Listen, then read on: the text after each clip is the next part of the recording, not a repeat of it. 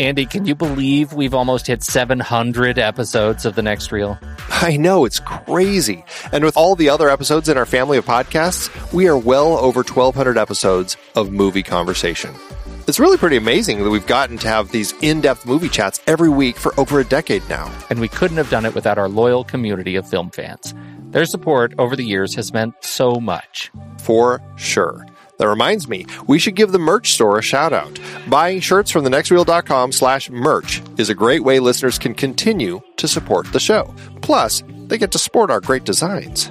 Absolutely. I think sometimes folks forget we have a variety of shirts, mugs, phone cases, and more available. In fact, a great place to start is with a shirt sporting the Next Reel's logo. We also have that classic Fast Times Spicoli Surf School tee, or the weirdly popular Rusty's European Tour shirt. The one from National Lampoon's European Vacation. Why is that so popular? Search me, but we have sold a ridiculous number of those. I guess there are a lot of Rustys taking trips to Europe? We're always adding new designs based on movies we've covered, like our brand new design for a streetcar named Desire, featuring a streetcar named Desire. So if you want to rep your love of TNR and films, head to thenextreel.com/merch. Every purchase helps us continue to have these weekly in-depth conversations. So visit thenextreel.com/merch today. And as always, thanks for listening and being a part of the Next Reel community. We've got lots more great movie chats coming your way. It is hard to believe we have been having in-depth conversations about movies since 2011. You are telling me. Producing this show week after week requires a ton of work behind the scenes. If you'd like to help support our efforts, one easy way is by using our originals page when shopping for books and movies that we've covered. Just visit thenextreel.com/originals. Your purchases made through our links give us a small commission at no extra cost to you and allow us to keep having these great discussions. Season 5 had some great adaptations, like our Meryl Streep Oscar-nominated performances series. We covered adaptations like Kramer vs. Kramer, Sophie's Choice, and The French Lieutenant's Woman. It's a real Sophie's Choice between those books. You see what I did there? Yeah. And I don't think it's quite at the level of a real Sophie's Choice.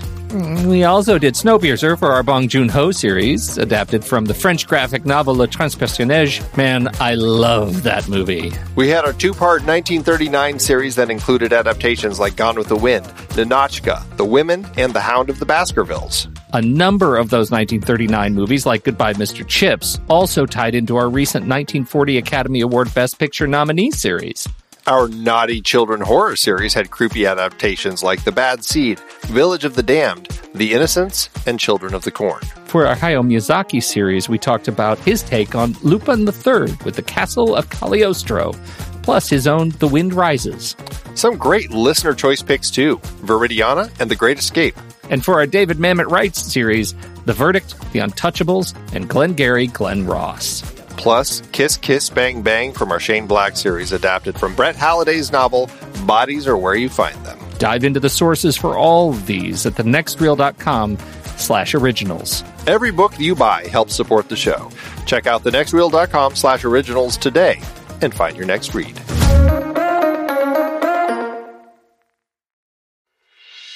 I'm Pete Wright. And I'm Andy Nelson. Welcome to The Next Reel. When the movie ends, our conversation begins. In just a matter of seconds, you're going to hear a classic episode of this show from back in the day when we called ourselves Movies We Like. It took us a while to settle into the show's format, so you'll notice some differences as you listen to these episodes. For instance, it takes us a bit of time to actually get into the conversation about the movie. Things like that. But we're still proud of the conversations about the movies themselves, and we think they're worth keeping in the library. So enjoy these episodes from our back catalog. And you can become part of our Discord community, learn more about the show, and find out how you can become a supporting member at thenextreel.com. So thank you, everybody, for downloading and listening to The Next Reel. We appreciate your time and attention, and we hope you enjoy the show.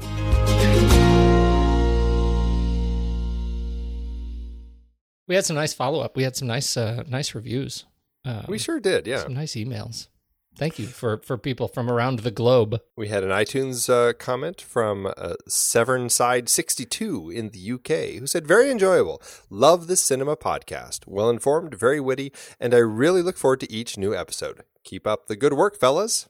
Oh, that's really nice. That's great. Yeah. And Cliff Carson wrote, thank you, Cliff, for reaching out to us, that he just discovered the show. He loves listening to it while he's working. His request, though, he has a request. Do Carol Reed's musical Oliver, 1968 winner of 6 Academy Awards, including Best Picture. Ron Moody, Shani Wallace, Oliver Reed, Mark Lester, and Jack Wilde. Thank you, Cliff. Cliff, that is a great suggestion, and I would love to do some musicals. We should do a musical series. I know you probably have a thing, like you don't want to do documentaries. I love musicals, and what I'll say to Cliff is, this is your podcast, Cliff. Consider yourself at home. Huh? Like good. The little tie in there? Uh-huh. Part of the family. Consider yourself part of the family. Yeah, absolutely. That's right. It's on the list. I haven't reviewed the list in a long time. Are we still, have we culled the list at all, or are we still really scheduling out at 2025? Yeah, it's pretty far out there. That's good. Maybe by the time we get to it, there will be a Hamilton musical. Maybe. Hey, there you go. We could do musicals that are named after a person. Oliver, Hamilton, Sweeney Todd. Too bad we've already done that. That's true. There's like so many versions of that one, though. Yeah, it's true. Do you have any other news? Did you see anything good? I did see Angry Birds. Oh, for crying out loud, Andy. I thought we agreed to boycott that movie. You agreed to boycott it. We I agreed said not Yahoo. to see it. We firmly agreed that it was a ridiculous movie. We meaning you. What did we think of it? We meaning me? Let me tell you, seriously, we don't care. So say whatever you want. Oh, I see how it is. It was all right. It wasn't anything new or anything amazing, but it was actually it surprised me that I actually enjoyed it as much as I did. Particularly Peter Dinklage as Mighty Eagle. I thought he was actually a really funny character, and he made me laugh every time he was on screen. So he was a thrill to be in the film, and yeah, it is what it is. It's birds shooting themselves with slingshots to destroy the pigs' houses so that they can get their eggs back. But it still was fun, and my daughter absolutely loved it. So there you go. We are not surprised. There's my 3-star review I got for that. 3 stars? Well, 3. Three. It's like the Angry Birds star ranking. I got my 3 stars. You didn't get it. But it is 3. I did give it 3 out of 5 also, though. So. The best joke, I can't remember who it was. It was, maybe it was, that was one of the late night guys who said, gosh, why are those birds so angry? Because they wish it was 5 years ago. Well, what's funny is somebody asked Russell Crowe, he's like, wow, boy, you guys are going to have a tough weekend with your movie. You're going to have to go up against the Angry Birds. And he commented, well, I don't know. I'm a crow and I'm working with a gosling. I think we're 2 pretty angry birds ourselves. Oh, well played. I wonder who wrote that for him. They were pretty clever, whoever they were. Pretty clever.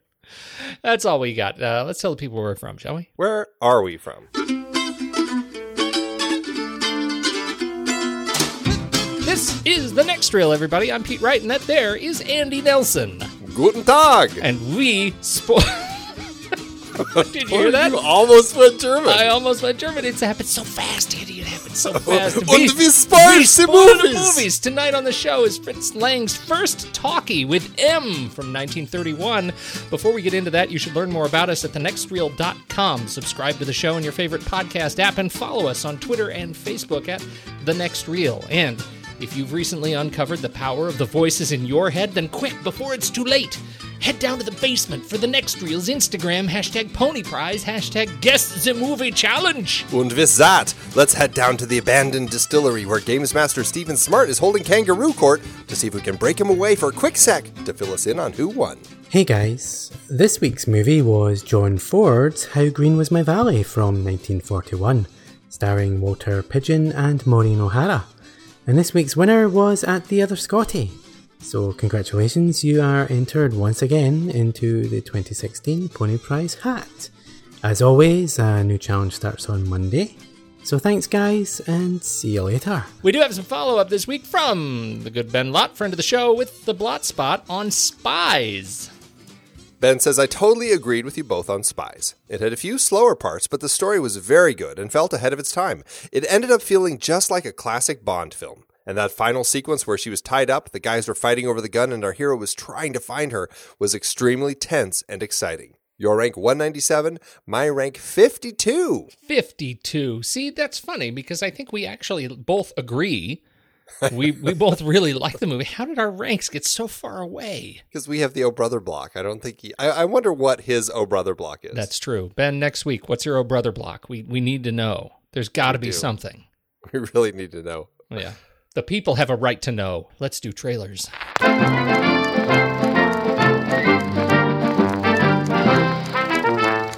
Andrew, I really don't know what to make of your trailer. I'm just tickled to talk about it, though. Thanks for This is the creepiest.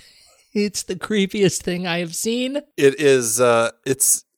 I don't even know. It makes me laugh so uncomfortably watching my trailer. I don't know how to talk about it. It's so strange. My trailer is for a film called Tickled. That is, I guess you could say it's a documentarian who discovers this. I guess it's kind of an underground world, right? Oh, it's underground. It's an underground world of competitive endurance tickling, where groups basically tie up one of their members. And I shouldn't say tie. It's like chain them down. Yes. Hop on top of them and tickle them. Hop on top. And yes, they straddle them. Yes. Sometimes many people at once. Yep. And tickle. And what this documentarian learns is that this is just the surface. There's a very dark underbelly in the world of competitive endurance tickling. Because as it turns out, maybe not so surprising, there are people who have a fetish of watching other people get tickled. And it turns into a dark investigation about, trying to uncover these people who kind of were duping these college kids into being these competitive endurance ticklers, so that they could film them doing these tickle competitions and then using these videos in ways, showing them to people who enjoyed it far too much. And then these people started kind of getting a lot of hate mail from it. And so it sounds like a really interesting, dark journey. And the film did quite a bit of, got quite a bit of notice at Sundance. And was it Sundance? I think it was Sundance. And wherever it was, it got quite a bit of notice this past year. And now it's that documentary that everybody's kind of talking about. And I just don't even know what to say. It makes me so uncomfortable, but I'm so fascinated by this, and I really want to see it. But I'm going to have to be really... This is kind of like my horror movie. Something about the whole idea of competitive endurance tickling just terrifies me. But here's the thing I don't understand. This is the thing I'm not clear on. Who is it that, based on the trailer, that was sending the messages around, what do you think your boss is going to say? Because that was the whole message at the end, that it got really creepy and intense because, these people who were in these competitive underground tickling associations were, started to be threatened that they would be exposed somehow. Right. And I almost got to think that it was one of the people within the association that was going to start leaking information. My sense of what it was, and I watched a few other videos on YouTube. There's a few interviews with the director and stuff like that. Man, what I would give to see your YouTube history right now. Yeah. You go down a dark hole when you start this. But it's like the organization. I think it was people who, because basically it's like a form of pornography. And so some people felt that these people who were participating in these things were basically acting as pornographers. And so that I think that some people were so offended that they were like, if your boss finds out, you're going to get fired, sort of thing, because that's just disgusting. It's all male competition. So it's like a bunch of guys and all fit college kids sitting in like tight sports clothes, sitting on top of another one, tickling them. And I think it was almost like some people viewed it in ways that, it just seemed too pornographic, and that's why these guys are getting threatened. And so the documentarian goes out, tries to get in touch with this company that puts it on, and all these doors are shut and he can't get through, and they start being followed, all sorts of creepy things. It sounds dark and weird. Oh yeah, no, it's really, it's not good. It's one of those documentaries, so I'm definitely going to get in line for this one. It looks like it did open at Sundance this January, and it's played a bunch of festivals. It looks like New Zealand is going to get it May 26th, which is coming up right quick. And then in the U.S., it looks like it's going to be playing starting June 17th. I am looking forward to that. Do you know if it's getting a direct digital release, or are they going to do? Have you seen anything on that? It doesn't say. Let me see if I can find a website for it, and I'll let you know. All right. Well, in the meantime, I want to talk about my trailer, which is another Keegan-Michael Key film. I got so excited about Keanu. Oh yeah, the Key and Peele, and I haven't seen it yet. Which is terrible. I'm now feeling horribly guilty now that Steve's doing all these trailer rewinds, and I feel like I need to see all of these films the second they come out, or else I'm going to continue to be shunned. Yes, you will. You're a part of it too. Let me just get that out. We'll talk. I don't know what you're saying. We're going to speak again. You and I, we shall have words. Anyway, my film this week is called Don't Think Twice. I adore the trailer of this because when I pushed play on the trailer, I didn't know what I was going to get. Of course, I thought this was going to be just kind of a fun sort of, a Keegan-Michael Key thing. And it turns out it's got a little bit of heart. This is a Mike Birbiglia film, tells a story of a group of best friends who have an improv troupe in New York City, and they have the opportunity to go audition for an SNL-like entity.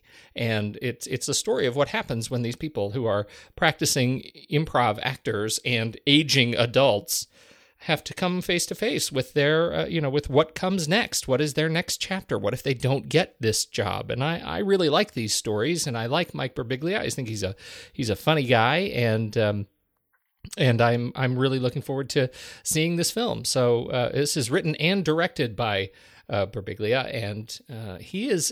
What did I just see him on? He did something with. He did a This American Life comedy special. He also plays Danny Pearson on Orange Is the New Black. If you were watching that film, or that show. So, what'd you think? I thought it looked good. I liked the feel of it. It had a very much an indie sort of vibe. But I liked these characters. I liked this search for something greater in the world of improv comedy. I thought that they just all had a nice feel, and I really enjoyed this the sense of the trailer, as it felt like kind of this character journey as things could potentially get tense as the group has to go audition, and there's already some tension in the group as we kind of glean, but it looks like it could grow. So I don't know. I find it like an interesting sort of film. I think would be fun to watch. I don't know if I'd run out and see it in the theaters, but it does look like something that would be worth a watch. I'm hoping it gets a quick digital release, because that's another one that I would download pretty quickly if it hits my iTunes. But again, I'm not sure I'm going to run to the theater for it. Rounding out the cast is Tammy Sayer, Chris Gethard, and Jillian Jacobs from Community. She's fantastic. And Kate Micucci, who is also just delightful. She plays the ukulele. You know her? No. With Ricky Lindome, she does. She has a little touring thing. They a little musical group. She's fantastic. She has a voice you would not miss. She's really great. So anyhow, when does it come out? That I'm so glad you asked. I should probably check for that. It comes out July 22nd, 2016 in the U.S.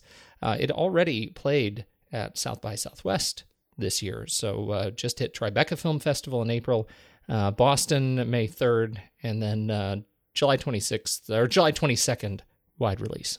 That's it. Don't think twice. Did you find out anything more on yours? It is not opening digitally. It's going to be a theatrical release in June. So digital release will probably come when it gets released on physical media like Blu-rays. All right. Hey, Andy. Yes? That is a nice ball you have.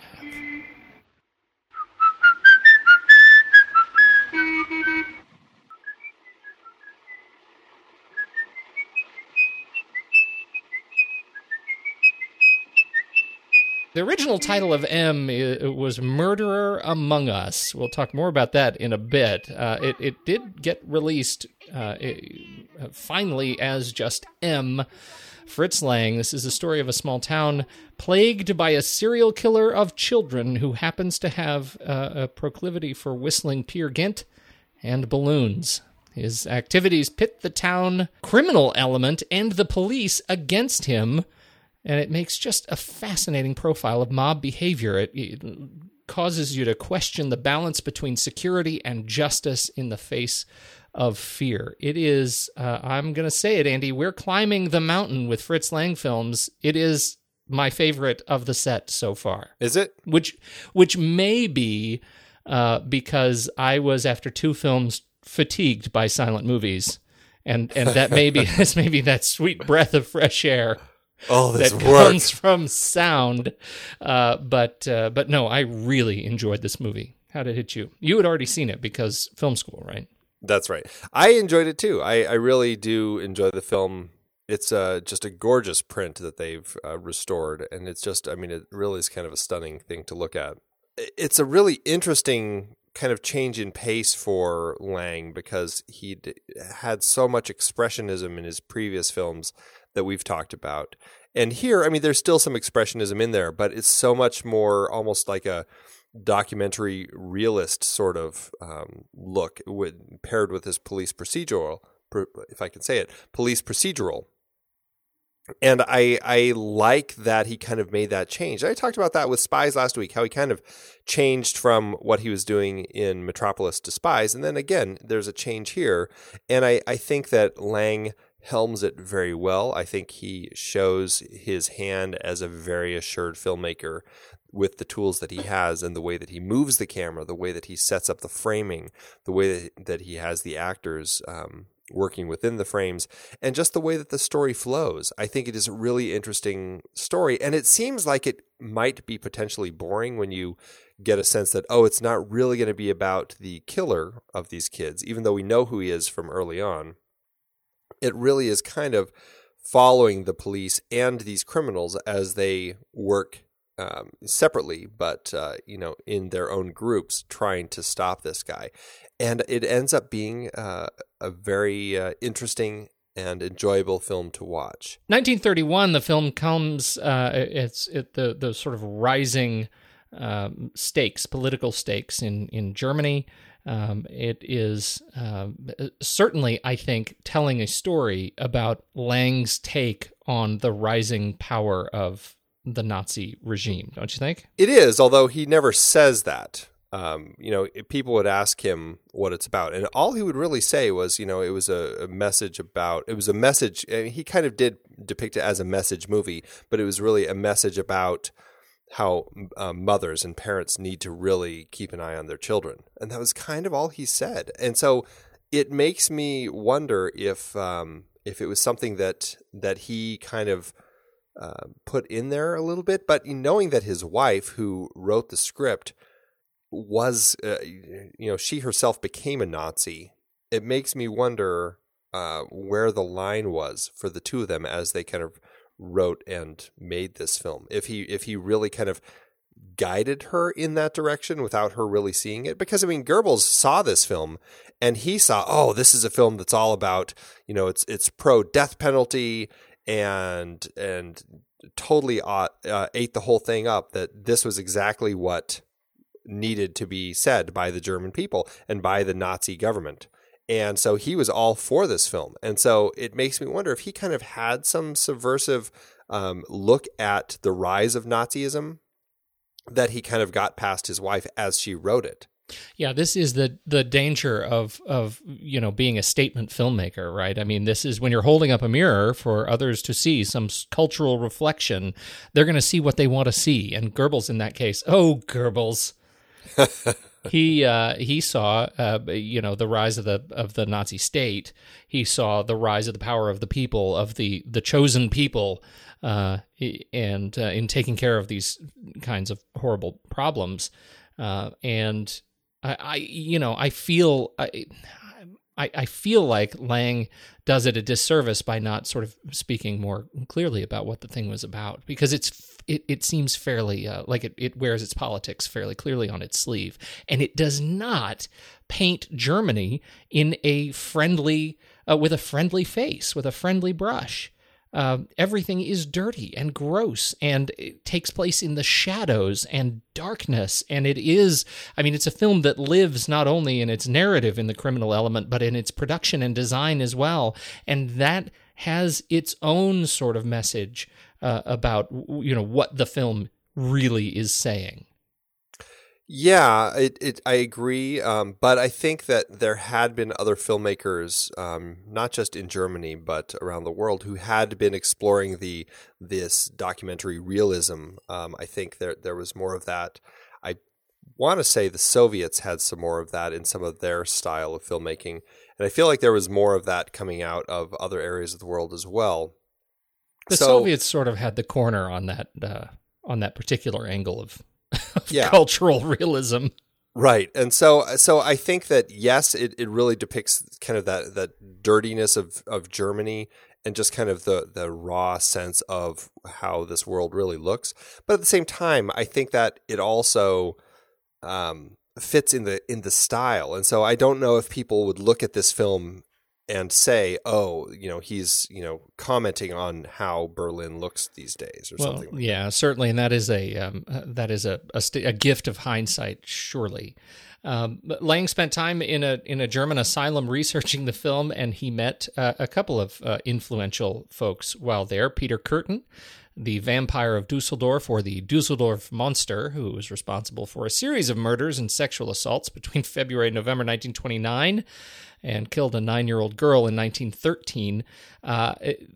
Lang sort of sparked an obsession with serial crime. He met Friedrich Haarmann, the butcher of Hanover, Karl Grossmann, the murderer, who was a murderer and a cannibal, and apparently not cool enough for a nickname, and Karl Denke, who was not only a murderer of 42 people, but also a cannibal himself. And this, clearly there was a bit of a rat hole. But the best source article on the subject that I came up with, Andy, is this one. It's from the Straits Times, which is out of the Philippines. Cannibalism. Hard act to swallow. What drives people to eat others? We examine the body of evidence. I don't know if you looked at Peter Kürten, but it says he was considered a vampire because he drank the blood of a killed swan in December 1929, and he also made attempts to drink the blood of some of his human victims. Yeah, that was a kind of recurring theme of these guys, that there was this cannibal intent in all of them, and I think that is fascinating. We obviously never saw Peter Lorre the cannibal in this film, but I find that interesting that these are the guys that Lang sort of latched onto. And he was, I should say, apparently he was sketchy about who he met and who he didn't. And this is sort of cobbled together with a series of books and interviews where he pieced together who he actually used as reference material for this film. Well, and we should mention that there is an actual film coming out soon called Fritz Lang that is about this period in his life as he's doing research on with these murderers as he's trying to kind of get the story for M put together. So I don't think it really has any sort of a release date over here yet, but it certainly sounds like an interesting film that will be worth checking out when it does finally make it over here. Okay, so the script, once again, written by Lang and his wife, Thea von Harbo, you mentioned that. How well do you think this script does in actually capturing all this research of these horrible people? I mean, there's not a ton. I think there's more story focused on these the people trying to track him down. Yeah, and the killer himself, I kind of felt a little conflicted about it. Early in the film, we see him writing a letter. It felt, like a precursor to Zodiac, where he's writing a letter to the newspapers. Apparently, he had written letters in the past to the cops with no response, and so now he's writing to the papers and kind of saying it's almost like will you ever be able to figure it out, sort of thing. But I don't know. It bothered me because it felt like a conflict in character of who Beckert was. When you see him at the end and he's talking about this compulsion in him, I don't want to, but I must, that whole sort of thing. But then you see this guy writing these letters. The letters feel like they're coming from a character who's really, all good doing it and isn't necessarily struggling with this compulsion. And so that was an element that if he pulled that from some of these murderers, maybe it's, he pulled too much information and some conflicting information. He just thought all this information sounded really good. He'd throw it in here. But for me, it made the character harder to swallow. And I'm not sure we needed it. I agree with you that the sort of psychosis in, Laurie's character at the end of the film was not a guy who needed to showboat. He was a guy who was in a lot of trouble in his own mind. He was not a guy that needed to be necessarily, touting his wares. On the other hand, you could call that a cry for help. I mean, you could call that him trying to get out of, this horrible cycle that he was in by finding someone who would find him out. Which ends up being kind of how I wrote that bit off. I agree with you. It didn't necessarily feel right, but it could be rationalized as a cry for help. No, and I definitely see that. And that was something that I kind of also used to kind of write it off. I just felt like if I am writing it off, if that is the reasoning there, I felt like the content of the letter might not have quite fit exactly with somebody who's trying to ended up being almost more of a tease or a prod than a cry. Exactly. Yeah, that makes sense. But you're right. Much of this film is not about him, and in fact, Laurie doesn't spend a whole lot of time on screen, and certainly not a lot of time talking until his great big monologue at the end. Much of this film is about setting the stage for the criminal element in this town who is running into too many police because the police are all trying to find this murderer of children. And so they want to also find this murderer of children so that they can get back to work of being criminals. Did that make any sense at all? Yeah, no, I think that makes sense. And as to your point, I think connecting the two, the whole idea of these letters really ends up only serving the plot because that's how the cops are able to finally get the clues they need to figure out that it's Beckert. Right. But this is, as a result, this is much more of a cultural story, and it's a really interesting one. I think the game they play with us because we have this sliding scale of evil in this film. No one is really good, but what we have on the sort of good end, we have this corruption in the police. And they're kind of neutral. They represent neutral. And then we go through the darker element of these darker criminals who are also planning to do evil, which is to kill this murderer of children, who is sort of the most evil. But in the end, what they manage to do is pull a Breaking Bad, or at least Breaking Bad ends up pulling an M, which is to make us feel sympathy for our central antagonist, this murderer of children, at the hands of the mob. And I think that is the gift of this film, and I think it ends up being really exciting. By the time Laurie is thrown down into the cellar with the hundreds of criminals waiting for their turn in this kangaroo court, I am on the edge of my seat. Yeah, I'm not sure sympathy is the word. Maybe understanding. Trying to get a sense of who this character is and connect with him, and I thought that was the real strength is really trying to understand Laurie and where he's coming from, because you don't ever get that before. He's such a mysterious character, and he's always really creepy. The way that he's he kind of hunts throughout the film, and the way that we kind of hunt him. When he's like getting his drink in the little cafe, all of that is very interesting. And then you have that moment where he's looking at himself in the mirror and he's like, like pulling the corners of his mouth down, trying to kind of create this monster that's like they're talking about in the paper, and he's like sneering at himself in the mirror. It's really interesting, a character study. And then you get his speech at the end, and it does help you kind of understand where he's coming from. even if it's just a horrifying place. But yeah, I mean, you are kind of there with him in that place as he's dealing with this kangaroo court of all these criminals who really are there to hang him. It's a pretty powerful scene, and it's horrifying in just kind of everything that's happening there. Well, and I stand by the term sympathy. I think he does become the sympathetic character, not because we necessarily want him to get away with it, but because there is a sense of justice that the vileness of the kangaroo court has become so such an atrocity that even this guy who has done such horrible things needs to be handled in a right and just way. And I think maybe that's the thing that makes this film even feel even less dated than it otherwise would, that I am able to apply my contemporary sensibilities of law and justice, law and order, to this guy and find sympathy in his character. Well, yeah, I guess there's something finding sympathy in his character and feeling sympathetic for him. I guess that's he's pitiable. He is a pitiable character. Yes, he is.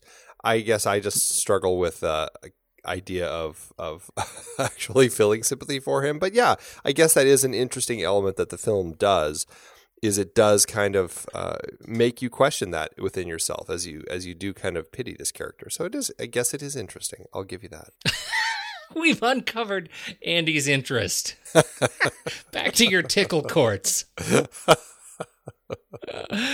This is we don't see mothers all that often in the film. No, and that was something with the script that I thought was kind of interesting. It's like, they set up this whole idea of how these mothers are broken because their children are taken, and it's kind of left there.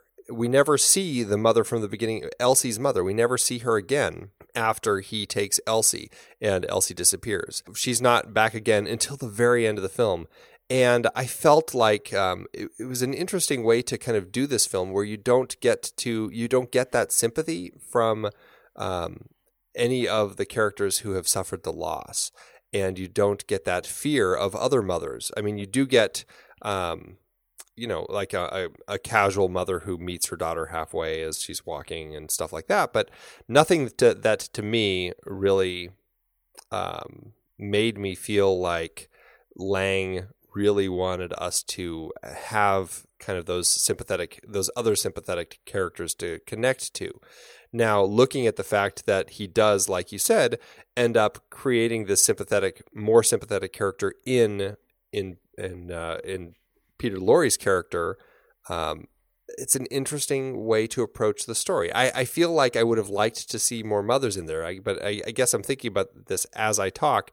I actually find it really interesting that there weren't those characters. It was only Lorre who ended up being the character that you could kind of emotionally connect to.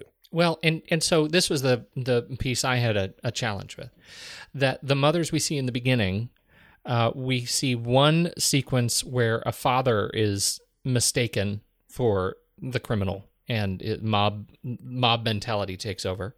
A man, we don't know if he's that's a good point. A man, but the next time we really see the mothers of substance is when they are screaming as part of the court in the cellar, right at the very end, and I had a problem with that because it puts these people who suffered the greatest loss as a more of a central role in what is portrayed as a criminal underbelly, right? They have different motivations for vengeance, right? One is, we're going to seek vengeance, which is a natural sort of human response to great loss of a child. One is we want to clear the path to get back to business as usual, but they put them physically all in the same giant group as the mob, and I found that was not a very delicate resolution.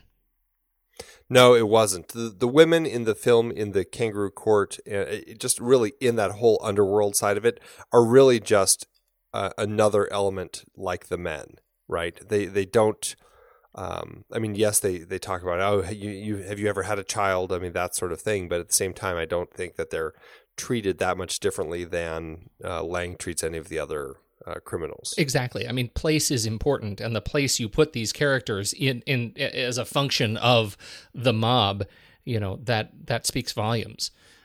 So anyhow, this was Lang's very first sound film. Right. What'd you think? I think that Lang showed incredible restraint in how he used sound.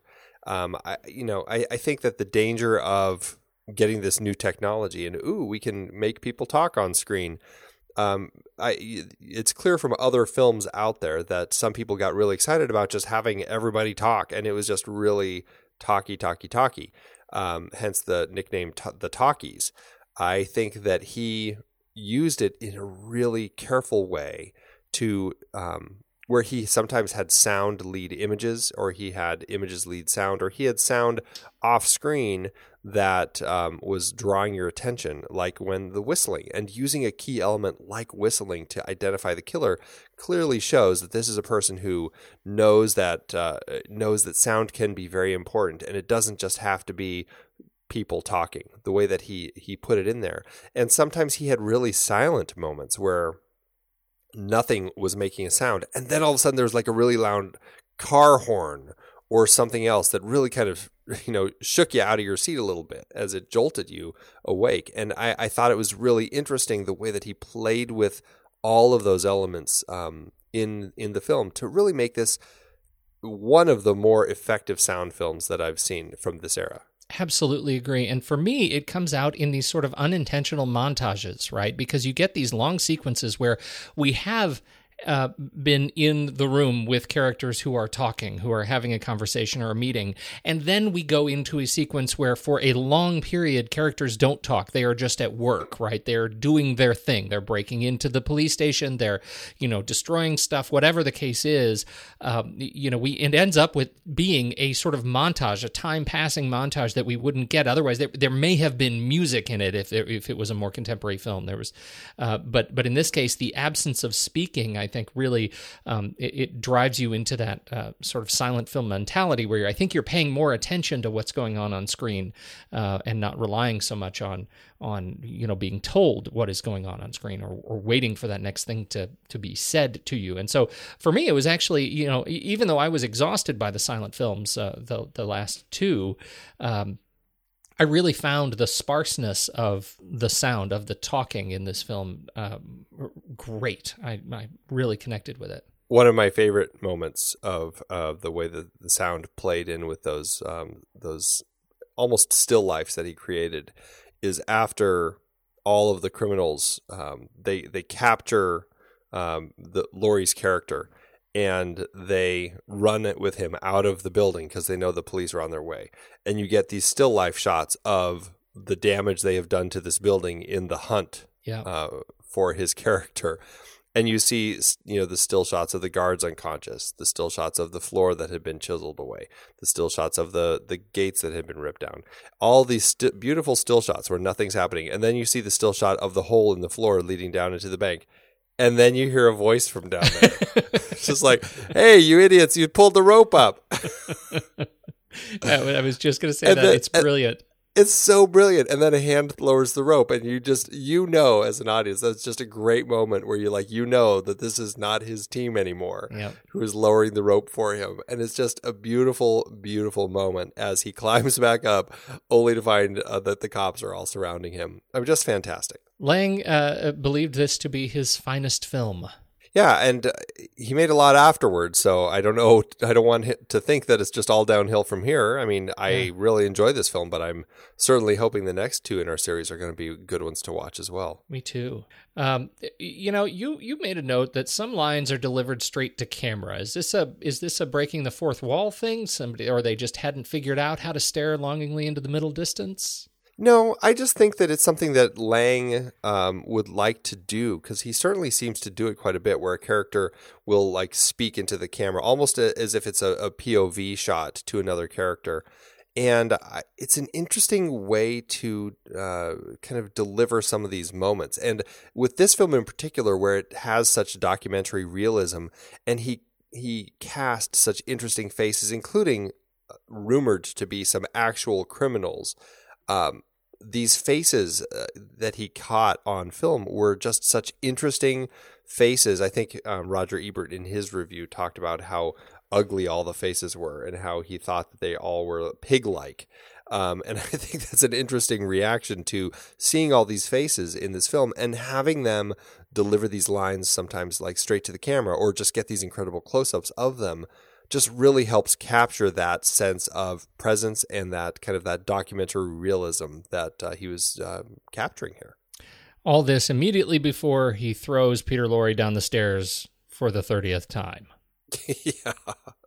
Yes, Lang certainly abused Peter quite a bit on this. I mean, he got great stuff out of him, but as per usual, it sounds like Lang continued to not hold back with the way that he mistreated his actors to get performances out of them or to get the shots that he wanted, and including throwing Lorre down the stairs over and over and over again.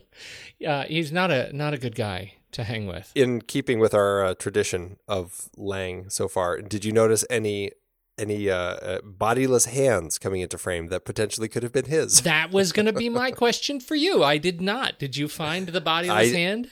I see one. There's one hand that I definitely noticed. I mean, there might have been others, but the one hand that I really noticed that made me think it could have been Lang's was right at the end after the cops come into the kangaroo court and you get the shot of Lorre on the ground and a hand reaches in and grabs his shoulder. There it is. That's got to be him. That's the one. I think that has to be his. Oh. I want to go back and rewatch Scarlet Street now and see if there's that floating hand somewhere. Yeah, you're there right. You're right. His. It's got to be. The other thing that I found myself locked onto is the history of forensic fingerprinting. Oh, yeah. Did that strike you sideways? They spent a sequence talking about the value of these fingerprints that they were able to get, and so obviously, now it's CSI Germany. Latent fingerprinting in 1931, and I thought, wow, isn't it a little early for fingerprinting? Did you think the same thing, Andy? Did you think fingerprinting 1931? No. Couldn't be. No, but what I loved about that is a sense that it felt so new, and it was like, let's show them how this really works, sort of thing. It's like watching the Star Trek Enterprise departing from the dock in the first Star Trek movie that takes way too long because they're like, this will be great. People will be thrilled. Cut back to the captain again. Right. It's the same thing. It's like, let's show them how this really works. In point of fact, Andrew, fingerprinting was established established in the first forensic professional organization, the International Association for Identification, in 1915. Oh, wow. Think about that. So it had been around for a little while. That's over 100 years, fingerprinting. No two fingerprints have ever been found alike in the many billions of human and automated computer comparisons. So they've been storing all the fingerprints from when they started. I don't know. Now I don't know, Andy. Now you're just gone too far. Oh. You reached the end of my research.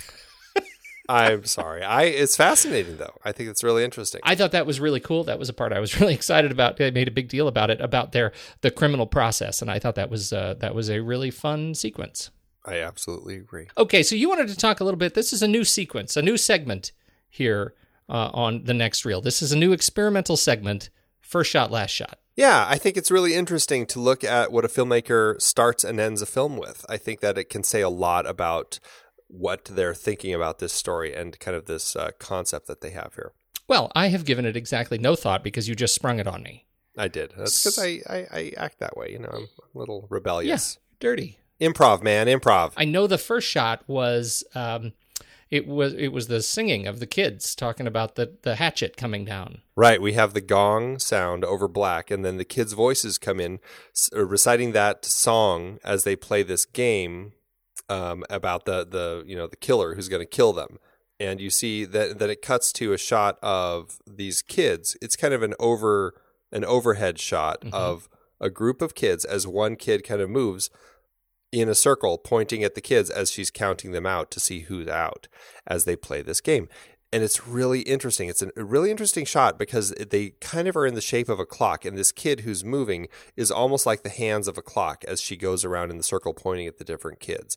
And I think it's a really interesting way that Lang sets up this whole idea of time in this film and how time is really critical. And you got to think about the time that these detectives and these criminals have in order to catch this murderer before he kills again. And I think it says a lot. I mean, it's these kids kind of counting down and taking one of the kids out. So it's a really interesting way to start the film and kind of set us up for the story that's about to happen. It links to many circle-themed shots throughout the film, and I think that also sort of implies time and distance, and the fact that, the one that really hit me sideways was when the mother is looking down over the stairs, and we see this incredibly shallow depth of field shot looking down a stairwell about 5 stories, and that also, for me, insinuates time. It is the time it takes to climb these stairs. It is the time it takes for the daughter to be, to climb to home again, right? It is that same sort of relationship with time and space that I thought was really great. And of course, the circles, I think, connect really well.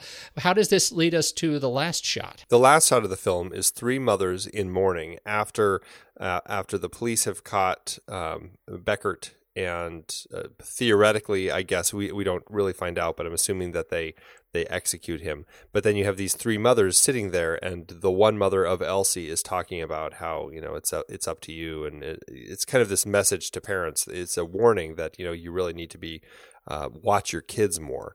But it's these 3 mothers sitting there in mourning, almost like they're the fates, and almost like. Which it's kind of strange. I'm not quite sure what Lang is saying by having the 3 mothers there. It's because the fates kind of fits, but it kind of doesn't, because are these mothers the ones who are now in charge? And I guess they are. By being responsible and really paying attention, they're the ones who are responsible for the fates of their children.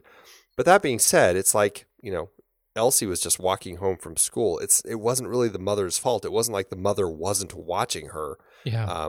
So it's kind of a strange message, but it's a really interesting way to end the film, because you get this sense of closure from the case, but not really. You don't really find out what the verdict is.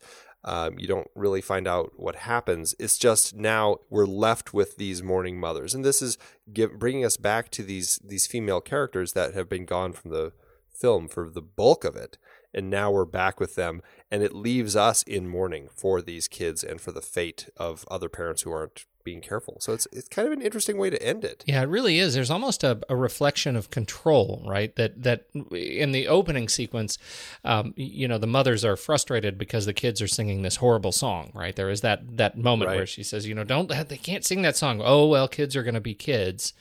And in fact, that is the message of the film. Kids are going to do stupid stuff. And so you as a parent, going by Lang's sort of doctrine on the matter, you have to exercise your own control over that. And this whole film becomes an exercise in what happens when you exercise control and you lead toward the mom mentality, and what happens when you lose control and you lose your children, and you lose you lose control of the political process, in fact, as well. So that's fascinating. It's interesting. Yeah. It's an interesting setup and a payoff with the film. There are just a couple of cast members we need to bust through here. Obviously, Peter Lorre. Yeah, he didn't. Some people say this was his first film. It really wasn't. It was his 3rd film, but it was the one that really kind of was the breakout film. And I think it is fair to say, I think I read somewhere that they had him for this film do the whole part in German and English and French. And because of that, technically, his English performance of this is technically his first English film that he's done. So I guess you could say that. The version I saw was not in English. No, the English version, you can see clips of the English version and the French version in some special features on the Blu-ray. Did they have everybody do it in English? No, only him. The rest of them were dubbed. It's kind of interesting, but I guess for his big speech at the end, and I guess he could in those 2 languages, so they just shot it 3 times. He is. This is a stunningly powerful performance from him. At 26 years old, he made the film.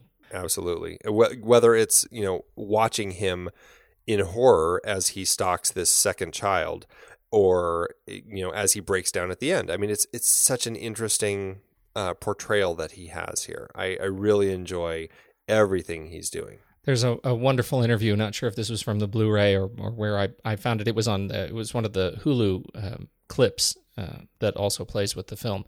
And one of the writers who had been interviewing Lang, when he talks about Lang, he says Lang talks about Peter Lorre like Lorre is his favorite pet. That he absolutely loved Peter Lorre. He loved him like an animal or a child. He wanted him always present, and was still as hard on him as he was any of those other actors. And as a result, Laurie's relationship with him was one very much of love-hate. I find that fascinating. Because I don't think they worked together after this. No. Yeah. Otto Wernicke as Tubby Lohman. Lohman. He was great as the chief inspector. This was also his transition from small silent roles to the talkies, and he played this role twice. This is really what he was. This is the role that he is remembered for. He played it here in M, and he played it again in 1933 in The Testament of Dr. Mabuse. And I don't know that he was really known for any other particular role. I don't know him from anything else, but I enjoyed him in here. There's something about that character that I thought worked well. I think he kind of had the right balance of that documentary realism and sometimes a little bit big. I think that when he has his back to the criminal at the end, and as he's trying to draw from him, who these guys have caught and who they're going to kill, and he finds out that it's the child murderer, and he kind of has that. First he has that smug expression on his face, and then he kind of is shocked, and his cigar drops from his mouth and everything. It's pretty big and broad, but I still thought there was something about it that I really liked. So I think that he actually works really well as this inspector. We need to talk just a little bit about that shot. Oh yes, the shot from the ground. Now we're on the ground and we're looking up, and Lohman is on the phone. Right. And he's definitely doesn't look great. This is later in the movie as they're trying to figure out the evidence and why Beckert hasn't come home, etc. Now, I made a comment to you in Slack as I was watching the film. What is up with this shot? Because it's really, there is a certain sense of kind of, how do you want to put it, masculine obscenity. Yeah, it's in the film. It's kind of an uncomfortable shot to look at. Yeah, and it's long. It's the shot. Yeah. Yeah. It's a long shot from this angle. And then you go and dig up brilliant, you answer my question. What is up with that shot? Luckily. Please. Luckily I found an answer, yeah. Yeah, what is the answer to this shot? It was from an article from 1931, I believe, that actually came out at the time of the film. And somebody wrote, "The police are diminished with a wave. The detective photographed from below like the Soviet people photographed Alexander Kerensky or old Tsarist generals." So, yeah, it's interesting that, Lang obviously would have known that at the time. And now maybe we don't necessarily know that, but pulling from, again, this documentary realism, and here he is photographing this cop like the Soviets photographed this Tsarist general. Like, somebody that they are dismissing, that somebody that, we're down almost at a worm's level looking at this guy. Yeah. And this particular angle, his foot is raised a little bit. You almost get the sense, the way you talk about the camera hunting, you almost get a sense that we are the camera and his foot is on us, the subservient foot. And I think that is, it ends up being kind of fascinating when you look at it in that light, but it's a shocking angle when it hits you the first time. Yeah, it's pretty interesting. You wouldn't necessarily pull that right away, that connection. So it's nice having that bit of information to help you kind of understand it from the period. Yeah, and certainly relate to the police a little bit better in this film overall. I think that's fascinating. Gustav Gründgens, the safecracker. Gustav Gründgens is one of those that actually, I'm not sure how to relate him to Fritz Lang, because it seems, sort of followed the footsteps of Lang, maybe as a full-on Nazi collaborator. He took over the National Dramatic Theater after his role as the safecracker, and, well, eventually took over the role. He had a long career through the regime, and we're just not sure sort of what level of sort of commitment he had to the Nazis. Was he, did he give himself over as a member of the party, or was he, comping it so he could continue to work? He is a fantastic character in this role, sort of the kind of leader of the criminals. He ends up being the most fascinating at the very end of the film. I found him to be very intriguing all through the film. I mean, he seemed to be kind of the leader of the criminal underworld. I also thought it was really interesting that he had gloves on, and the way that he operated sometimes seemed exactly like another Lang character that Kubrick would pull from for Dr. Strangelove. He was Mephistopheles in Faust, and apparently the people say he's the best that there ever was in 1956. You forgot to mention for Otto Wernicke that he played Captain Smith in the first official Titanic film made under the Nazis in 1943. That's right, and this was my favorite quote.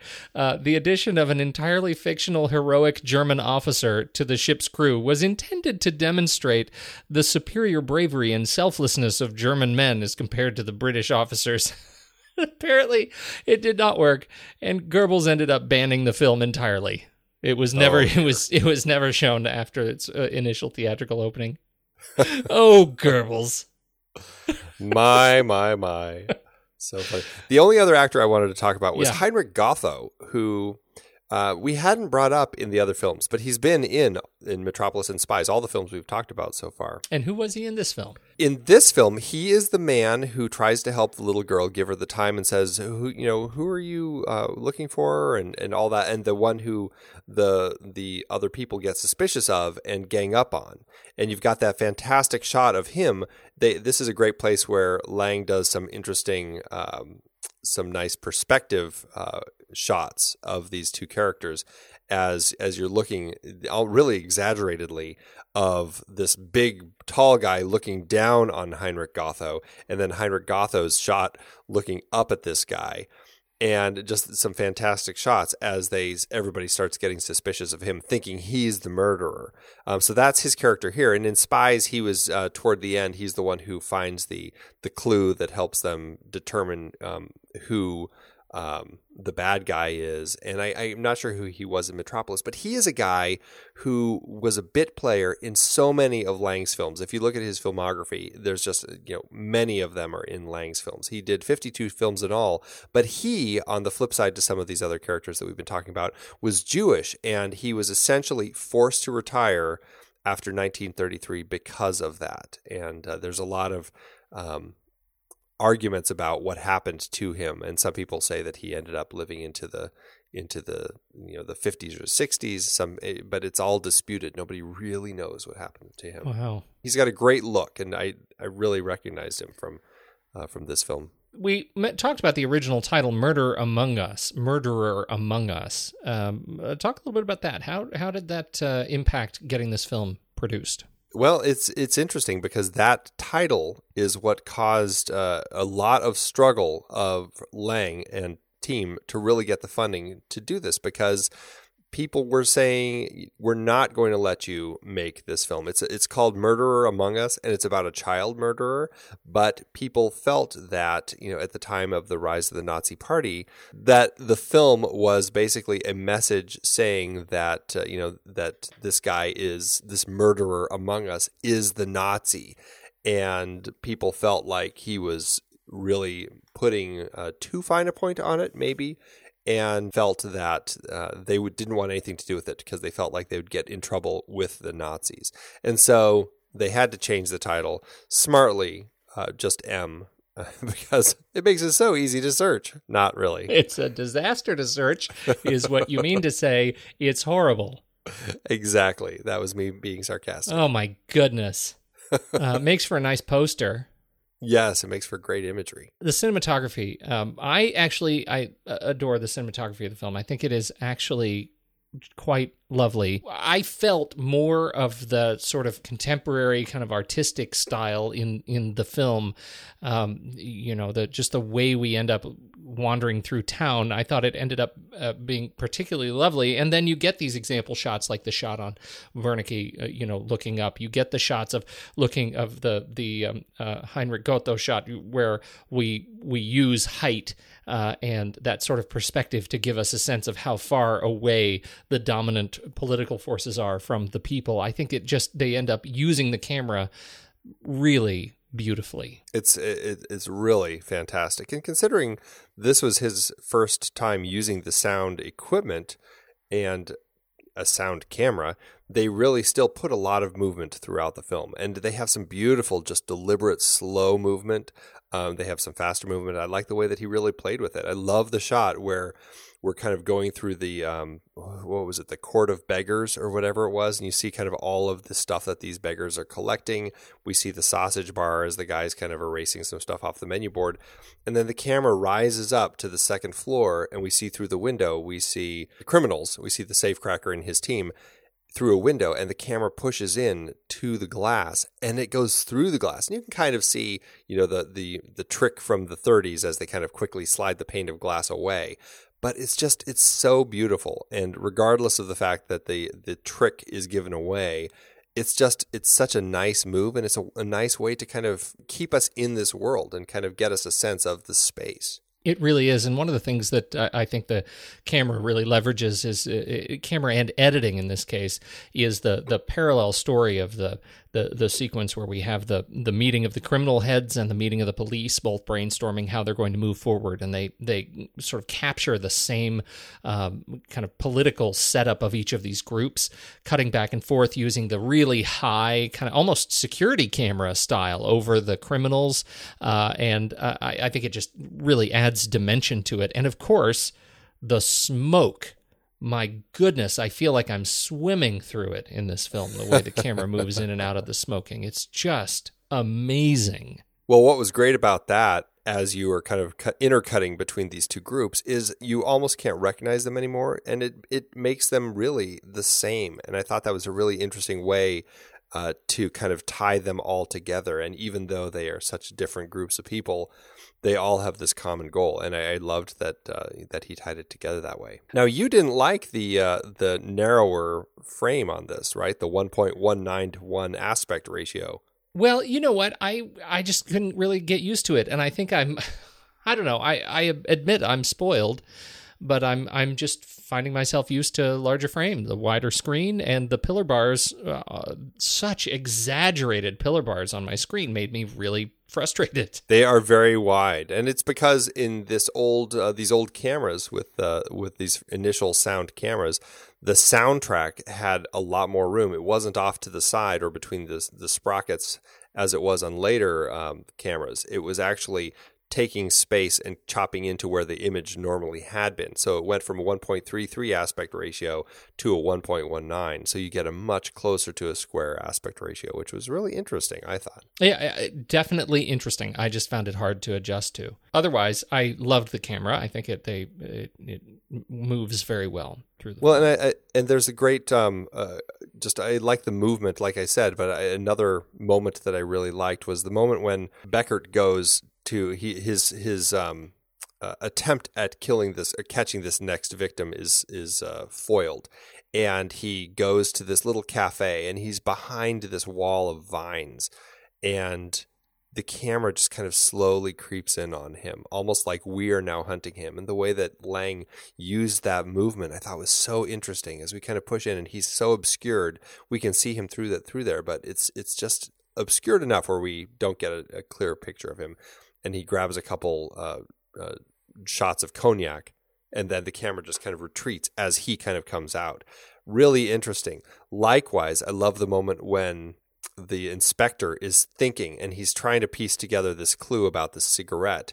Every time he kind of has a little inkling of a hint, the camera kind of does this little. It's a real quick push on him, and then it freezes. And then he's thinking, and he comes up to it, and it pushes in on him again, and it freezes.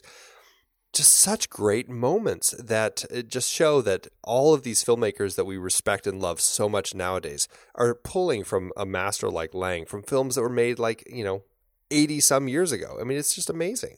One note that you made around production design, around the sort of sexual visuals of the arrow as Laurie is following the girl, right? This arrow is in the store display as it's sort of plunging up and down, right, pointing kind of luridly at her.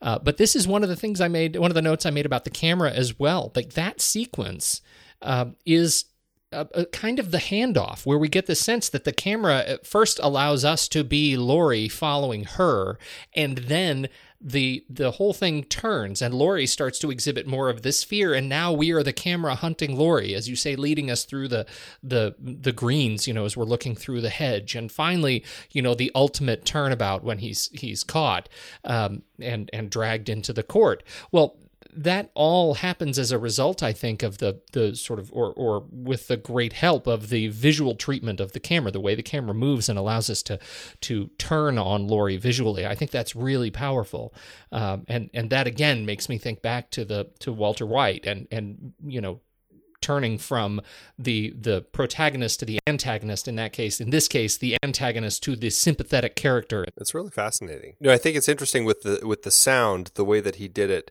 that they felt the need to re-release it in the 40s when people were interested in it again. They actually enhanced the soundtrack and added a lot more sound into the film. This film is another one that kind of suffered from a lot of cutting and editing, and I think because there were multiple versions of it where Laurie was speaking in different languages and the takes were different, I think that people struggled to figure out what was the one that Lang originally envisioned, and it didn't help that these people had gone in the 40s and added a bunch of sound effects and created a kind of a new soundtrack that it took away a lot of the stuff that he had done. So you got to give credit to these filmmakers or these restorers, I really should say, who have really worked hard to track down and finding original elements and kind of create this the film the way that it was kind of released. So it's stunning to watch, and I'm glad that we have it the way it is now. There was no score. No, interesting. Right there. I mean, there's no score at all. The only thing we have here is, we have the opening sequence of the kids singing, and we have, of course, the leitmotif of the Hall of the Mountain King, that Laurie's character is whistling, that we associate that whistle now with the murderer on the prowl, which I think is a really interesting tool, and it's employed very well here. But all of that comes at the cost of no score at all. Which I'm fine with. I think that it works great not having music. I think that the whistling in and of itself is really kind of the music that we need for this film to give us the fear that really kind of ends up kind of haunting us as that whistle starts up again. And also the sound that we hear that actually gives us hope that these guys are going to catch him. Very true, very true. The sound was done by Peter Falkenberg and Adolf Jensen. Paul Falkenberg. Paul Falkenberg and Adolf Jensen. And I know nothing of those guys other than that Paul Falkenberg, 30 years later, was responsible for the sound for Hideout in the Sun. Tagline, "It happened at a nudist camp. Deluxe 2 DVD edition is available with the nudes on the cover." It's like an artist rendering of a sex romp, and I found that really amusing that we were talking about M, which is such a dark noir expressionist kind of film, and he went on to do such great things as Hideout in the Sun at the nudist camp. That is so funny. I have nothing else to say about that. The film did get remade, interestingly. The producer of the film, Seymour Nebenzahl, he actually he had the rights to it, and he knew that there was popularity with it. And in the 50s, in 1951, he actually had American director Joseph Losey direct an American remake of the film, shifting the action to L.A., where it's essentially the same story. I don't know much about this version of it. I think it's interesting that they did it. I think that the reviews were relatively positive, considering it was basically a remake of this classic film. But it's just one of those things where it's like, was that necessary? I don't know. But, in the context of remakes and what we are getting these days, I guess it doesn't surprise me that much. I guess the only thing that would surprise me is that it took so long. Yeah, right. 20 years. I think that's about it, Andy. I think we're ready to talk about how it did. I wish I could tell you how it did.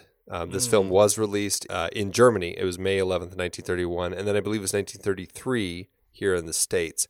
But I have no other information.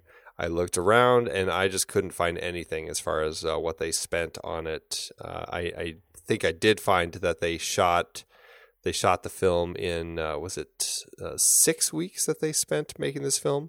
So, it's 6 weeks is a decent production. It's no Metropolis, but I think it was a fairly decent amount of time to put a film like this together. So unfortunately, that's all I have. I mean, I can say that this film is largely regarded as one of the great classics.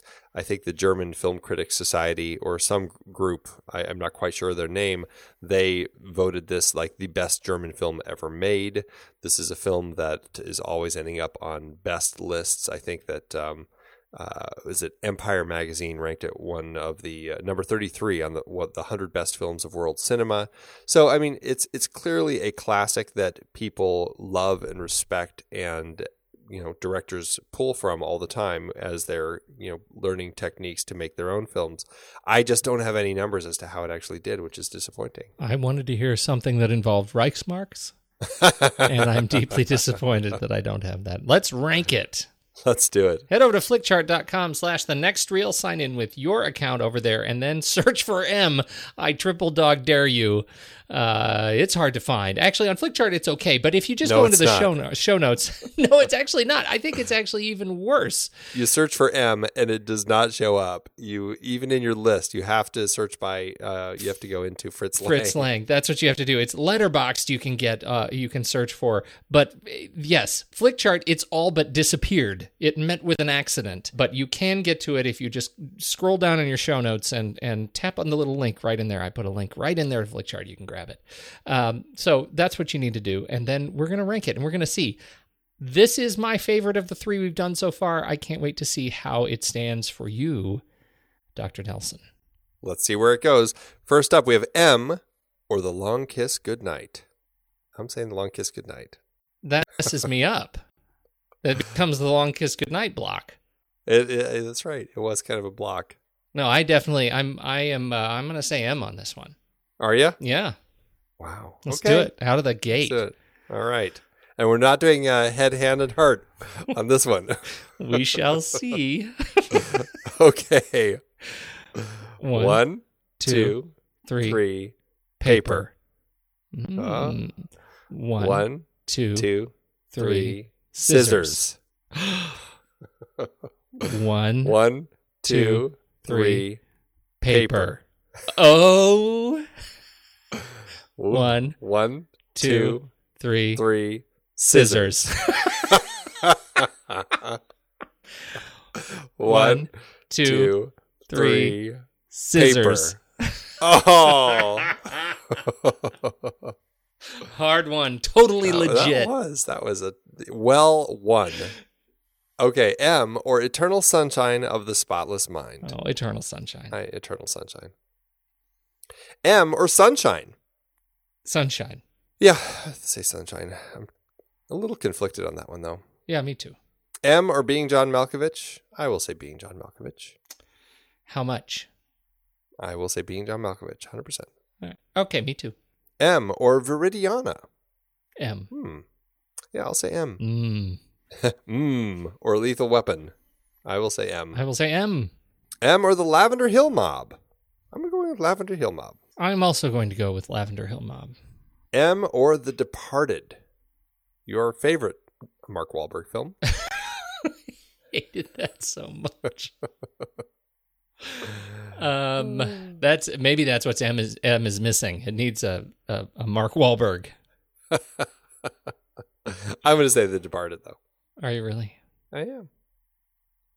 I almost want to say M because I feel like, The Departed pulls from M. Yeah, I mean, I agree with you. I'm pretty light on The Departed. So if you're going to push M, I'll I'll give you M. Well, let's see where this goes. I'm going to say M. Okay, I'll give it to you. Oh, that was disappointing. Was that a little too giving of me? Well, there you have it. It's 109. M is now 109 on our flick chart. All right, I'll take it. That's good. And that makes it the highest of the three. Yes, it does. By a long shot. Yeah, it's quite a bit. All right. It'll probably be Ben Lott's number one film at this rate. Right. We'll see if we get any closer. What does that do for your Letterboxd ranking? I give this one a 4. Yeah, this is a solid 4 for me. Well, we're on the same page there. Whew. Just not with The Long Kiss Goodnight. Where do we go from here? We are going to be jumping a few years to, I think it's actually 10 years, to Manhunt, which is kind of a now Fritz Lang will be in Hollywood, and he is making a film about a guy who sees Hitler and tries to take him out, and then they all start hunting him. Interesting. I also have never seen this film. Yeah, it's going to be an interesting one. It'll be a first-timer for me, so I'm looking forward to it. Well, before that, we have a very special edition of Trailer Rewind. Steve is taking on the Nice Guys with a very special guest, you. Yay! Yay! Are we talking about the Nice Guys, or are we the Nice Guys? No, you're totally talking about the Nice Guys. Who are we kidding? That's settled science. Wow. You're a cold-hearted snake. Mostly because I'm the punching bag. That's right. It's not our fault you pick bad trailers, Pete. I pick awesome trailers. Yeah. Not my fault. You guys are snobs. I think your trailers are so big and so awesome that generally we have to put them on the film board. We already do them. Yeah, exactly. I can't wait for the trailer rewind on Tickled. There you go. I'm going to be on that one. Looking forward to that next week. Manhunt on Thursday next week. And until then, you will find me in bed. Well, this time, no snoring. You'll wake up the lice.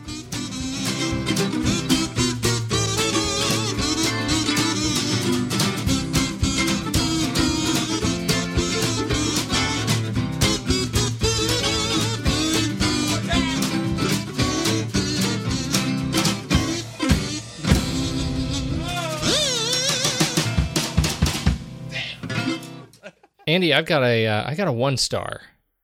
Oh yeah. And I read it because of the comparison it makes, the cultural comparison it makes. Here we go. Looking forward to this. A poor early Fritz Lang work. This was from March 7th, 2012. Reality check. Plays like a simplest TV show. Main character is not developed. A highly overrated movie, not even having good cult elements. It has early works, historical value only, mainly. Shows the artists in their first stages as persons who have just gotten a camera in their hand and do not yet understand the need for playing out detailed, subtle story elements.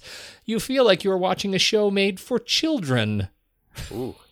The worst American TV shows are this good or better. A classic 1 star. And then he goes on. I rely on Amazon reviews to help me purchase. The dishonest slant of reviews making this something special must be cleared up by someone. The show is a simplistic early work before the artist became great. I cannot afford to purchase everything an artist ever did, including the bad early works. Check out the comment section on the word mediocrity if you want more on this too positive review phenomena. Oh, wow. It makes me wonder why he bothers. Yeah. All these people keep giving such good reviews, and I keep buying it. Don't these people know I don't have the money? Exactly. He just keeps buying, Andy. Find another resource, He needs buddy. a new hobby. Well, I've got a 2 star from March 16th, 2004. Ooh. And this customer says, maybe this shocked in its day, but it's terribly dated, with long dialogue scenes that could have been condensed way down. Interesting to see Peter Lorre so young and speaking German, but I thought I'd be caught up in the actual movie, but was forced to watch it as a piece of film history, like a college film class. The one thing that prevents the film from being the greatest art form is movies date so quickly. This is a perfect example. 2 stars. Wow. Yeah. It's harsh. That's a harsh one. Thanks, Amazon. I've been podcasting since 2006. In that time, I've tried countless hosting platforms, but in August 2022, we switched to Transistor to power all of our shows here at True Story FM, and it's been a game changer. I love that Transistor allows unlimited podcasts and storage without extra charges. We can publish so much content, and we do. If you want to start up a podcast, do yourself a favor and host your show on Transistor. With their one-click publishing, you can get your new show onto all the major podcast directories effortlessly. And their website builder lets you quickly build custom sites for each show. The detailed analytics are invaluable too. You can access all kinds of listener data anytime. Oh, and the versatile players allow you to embed episodes anywhere to reach new listeners. Plus, the team behind Transistor is super responsive and keeps making the platform even better. After using countless hosting services over 15 plus years, Transistor has been, hands down, the best podcast partner for us. If you want a hosting platform to take all the worry out of getting your podcast out into the world, go to thenextreel.com/transistor and check it out. Support our show and support your own show by going to thenextreel.com/transistor. Start growing your podcast today.